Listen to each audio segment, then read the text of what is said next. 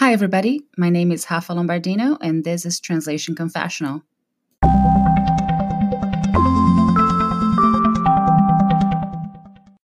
This episode is brought to you by Shopify.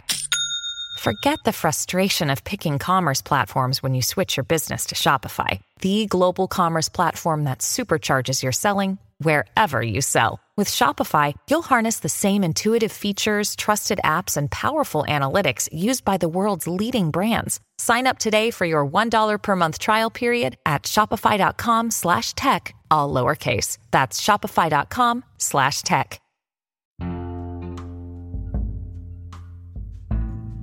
Ergonomics. Today, I wanted to talk about something that is not related strictly to translation, nor is it confessional in nature, but it's a subject that we all must worry about: poor ergonomics. It can lead to repetitive strain injury, which is what happens when we move our body a certain way over and over again, and it creates inflammation of tendons and nerves. Considering our daily activities as translators, it happens more often in our upper extremities, assuming that you use your hands to type and move the mouse. If you do not plan your office ergonomically, you will soon start feeling discomfort on your fingers, wrists, forearms, elbows, biceps, and shoulders.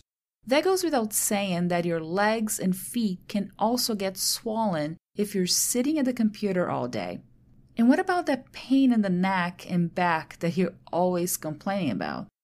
In one of my past lives, when I started using computers in the early 90s and went to technical high school to become a computer programmer, I had to go through several sessions of physical therapy to treat my arms. The insurance company even thought that it was a case of fraud because of how young I was, since they usually treated people in their 30s who had the same issues I was complaining about. The thing is, it only took a couple of years for the damage to be done. Back in my teens, I was not using my computer correctly. I had been sitting in an uncomfortable position, and I spent too much time typing without getting any rest. The doctor recommended ice, followed by shock therapy, which consisted of small electrodes connected to my forearms and elbows, sending shock waves to relieve muscle aches and inflammation. This physical therapy I went through was over half my life ago, and I've been very fortunate that I never needed physical therapy for that again. However, a couple of years ago, I had been feeling a little bit of discomfort when swimming, doing push-ups, and lifting weights.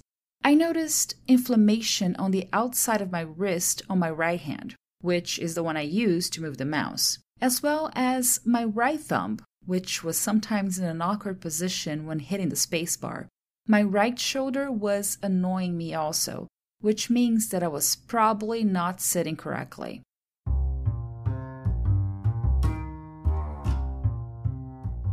Before we continue, I wanted to tell you a bit about Soda PDF. Yes, you heard it right. The name of the product is Soda. Don't be misled by it though. It's a very good alternative to pricier PDF software.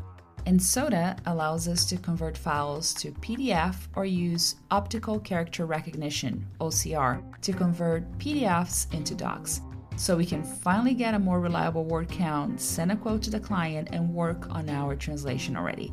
I also like the fact that it has a function that allows you to sign PDF documents on your phone or tablet using your finger or a touchscreen pen. It definitely comes in handy when clients send us NDAs and contracts to sign. If you'd like to give Soda PDF a try, go to this webpage, bit.ly/tc-soda. It's easy to remember. TC for Translation Confessional and Soda for the funny PDF software name.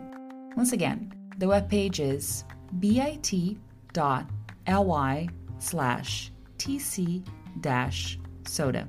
Hope you like it. When I started noticing those issues more recently, I decided to upgrade my office hardware and buy a new ergonomic keyboard and mouse.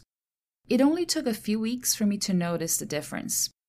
I actually have a video on my YouTube channel that I recorded back when I got my ergonomic keyboard and mouse. I also show the compression gloves I usually wear when I'm getting ready to spend long hours typing. I'll leave a link to the video in this episode's description so you can check out what's been helping me minimize discomfort.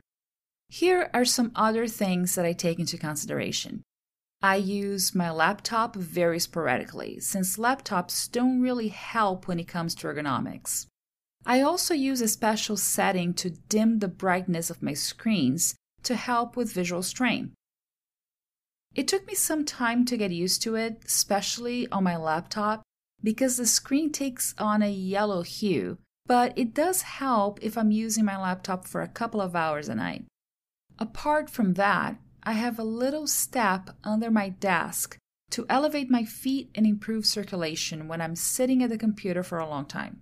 This little step was something that we got back when my daughter was little and needed to look at herself in the mirror to brush her teeth or brush her hair or to step up to the big girl's toilet.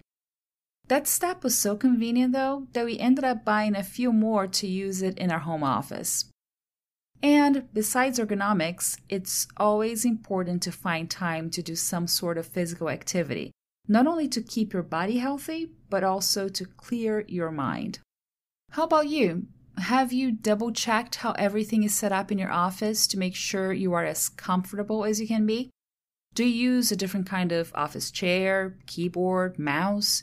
Do you have any tips on taking breaks and stretching when working long hours? You can leave me a voice message because I would love to hear your ideas.